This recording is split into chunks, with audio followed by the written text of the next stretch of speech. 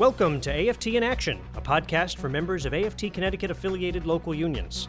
We're approximately 30,000 working people in the public and private sectors, teachers and school support staff, nurses and healthcare workers, higher education faculty and public employees in nearly 90 unions across the state. The series provides a deeper dive into issues impacting our members and our movement as part of AFT Connecticut's engagement and communications efforts. Welcome back to our members and our regular listeners of AFT in Action. My name is Jan Hockadell. I'm the president of AFT Connecticut, and I'll once again be co-hosting. And for this latest episode, I'd like to change up the format a bit to include two different but related discussions. For the first, I'll be asking AFT Connecticut's professional legislative advocates to give us their thoughts from the General Assembly this past session, which just adjourned, and to talk about the passage of several bills important to our members. Then they'll join me as co-hosts for the second half of the discussion, where we'll focus on issues impacting state workers and their families. Our guests will be the leaders of 3 local public employee affiliates, and they'll answer questions in a lightning round on specific priority initiatives. I'm really looking forward to this section. So, for part 1 of our discussion, I'm joined by Terry Marisotis and Jim Vigue. Together, they coordinate AFT Connecticut's legislative and political programs at the local, state, and federal levels. And while they're constantly on the go, Terry and Jim are in particular demand while the legislative session is going on. So lawmakers have just finished up this so-called long session of 2019, but not before passing several bills impacting our members. Terry and Jim, welcome and thank you in advance. I appreciate both of you sharing your highlights of your work over the past 6 months. I know it was a lot of work. Thanks, Jan, for having us. Thanks for having us, Jan. So Terry and Jim, you work with AFT Connecticut's Legislative and Political Action Committee, which we call LPAC. And it's there that we prioritize the issues that are important to our members. The LPAC members developed a plan last year for this past 2019 session, and it was then adopted by our executive committee. Terry, can you share how we ended up doing on our highest priority issues that you focused on? We actually had a lot of things happening, but I want to go over a couple high priorities that we worked on. One was our contract agreements that we had. We had 6 agreements and arbitration awards that came up this past legislative session. They were all passed, which is just, this is very different than in years past. In years past, we never had to really vote on them. You could vote on, the House and Senate could vote if they wanted to, but they didn't have to.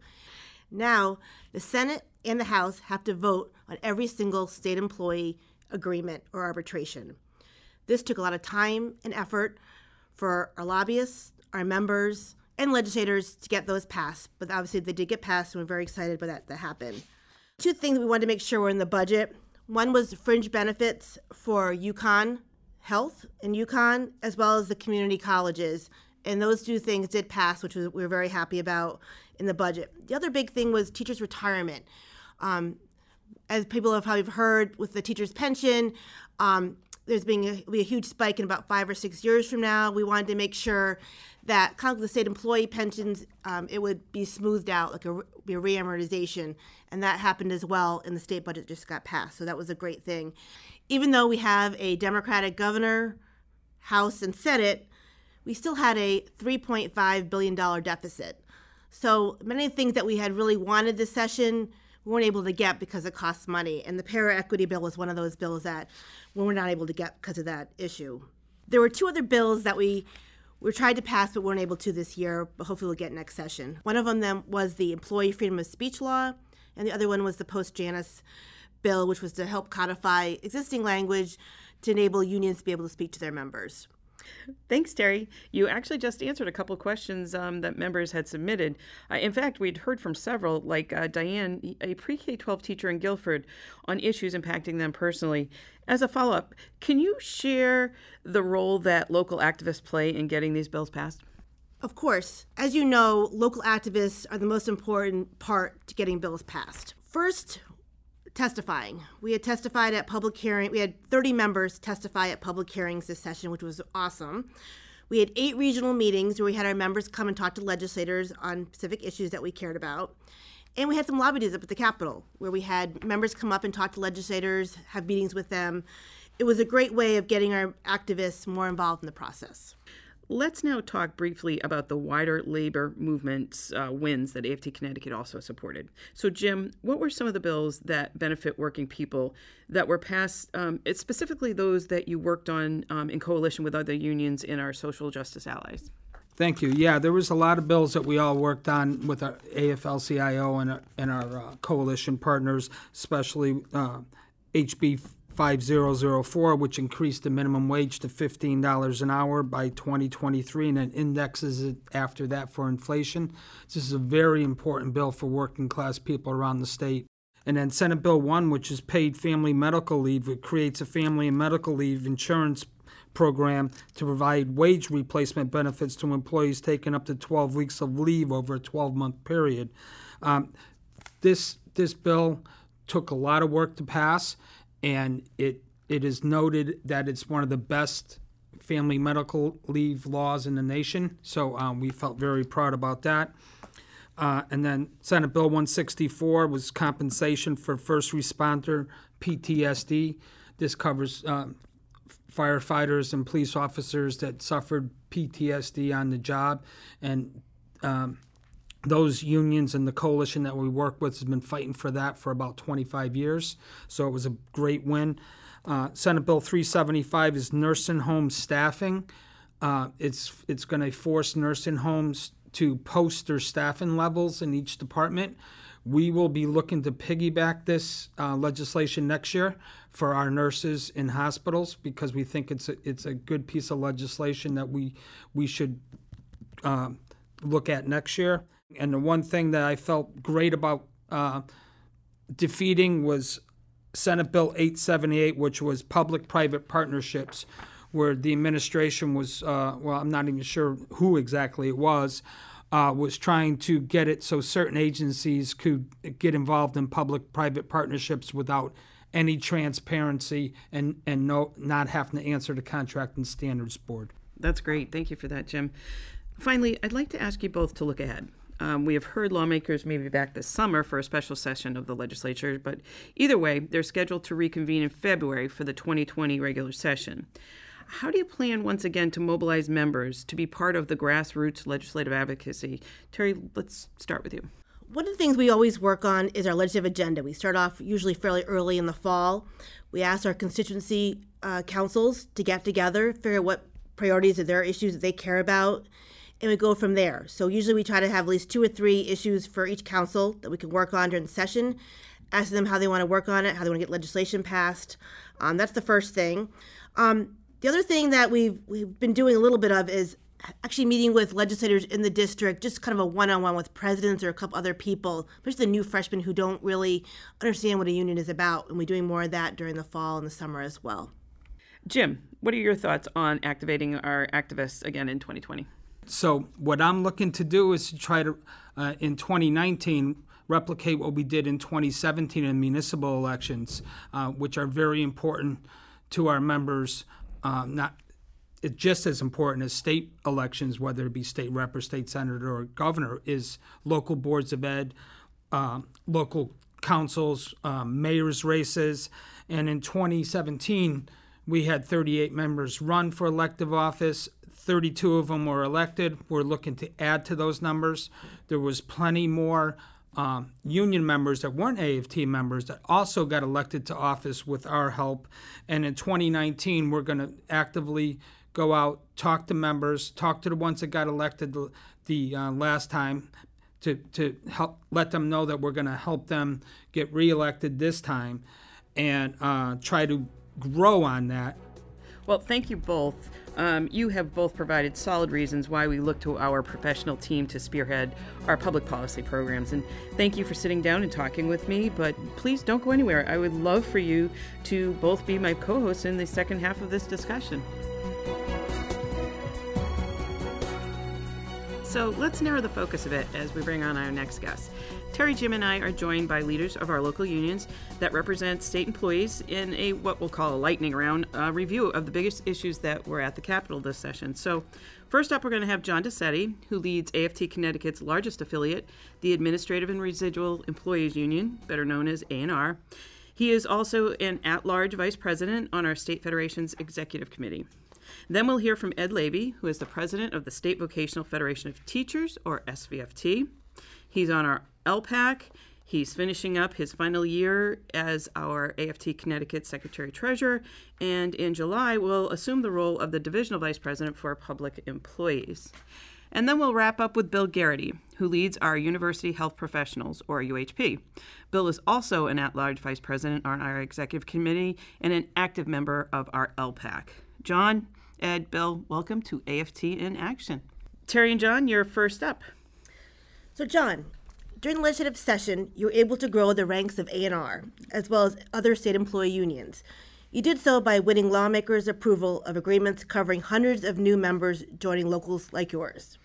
John, can you share how you and your members moved elected officials to do more than give lip service and actually support state employees?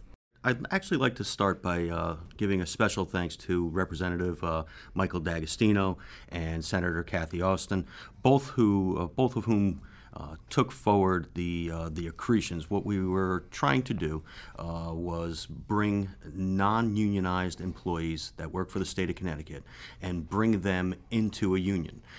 These groups of employees had determined that they needed representation, which is exactly where we think more people should be, recognizing the fact that they need a voice in their workplace.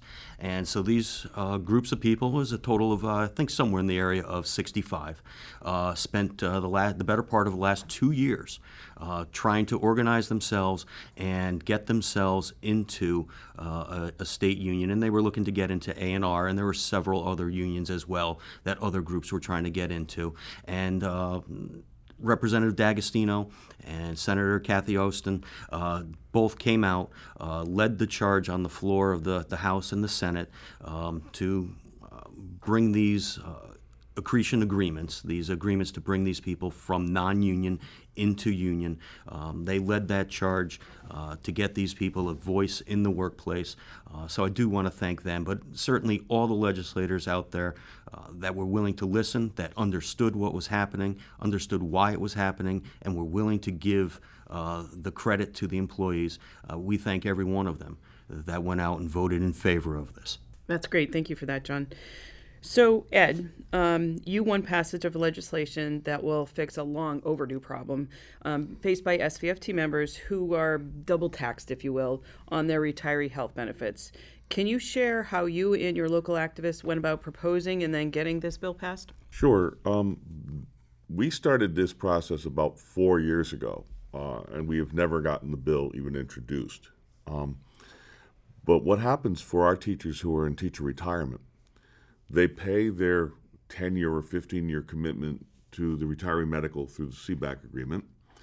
But then when they're done with that, they would continue to pay 1.25% for TRB medical, which they'll never use because they'll use the CBAC health insurance. There's about 350 members in our unit that deal with this, and about another 300 or 250 throughout the state in other bargaining units. What we did is reach out to our members who are in TRB. I sent them emails regularly, and I said, okay, it's at the Finance Committee. Here are the people on the Finance Committee. Can you reach out to them? Here's your districts. We broke it down. Our office manager does a great job making sure we have all that information. And so I sent out the emails, and so they sent it out. We had several responses to the Finance Committee, or the Insurance Committee. It came out of Insurance. Then it went to Finance, and we reached out to the leadership there. Of course I did, but we had a couple dozen members reach out also. And so that got through, and then it went through the Senate, and we reached out to some of the senators. Everyone reached out to their senator and said, hey, this is a bill that's important to me.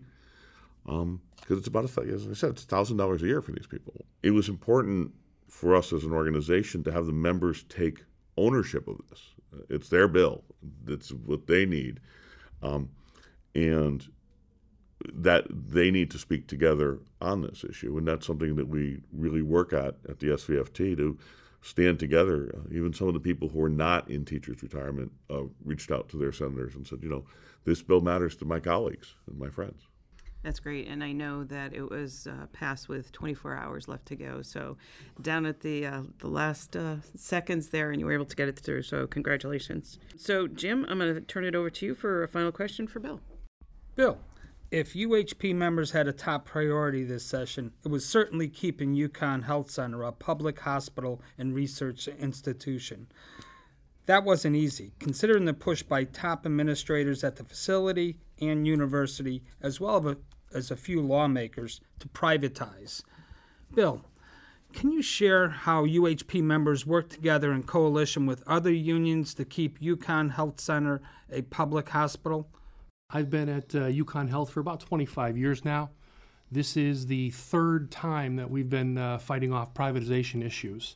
Every now and then we get a new president who decides he wants to play this game. We've got about 2,700 members, which is about 2/3 of the unionized workforce at UConn Health. We had decided that we just didn't want one group there, so we got together with all of the labor unions. We took our UHP, A&R, UCHC, AAUP, AFSCME, CEUI, SEIU, and Connecticut Police and Fire. And we all got together, sat down, had a couple meetings to start putting our plans together, and then we got out in front of the membership. I had been up at the Capitol a couple different times talking with Senator Kathy Austin, and we talked with Joe Simowitz. I even had the opportunity to lobby my two Republican legislators in Bill Pettit and Henry Martin. But one of the things that we had done at that point in time was we took all of the information we could gather from AFT Connecticut and from our other unions and got everyone's personal legislators together, legislators' names and contact information.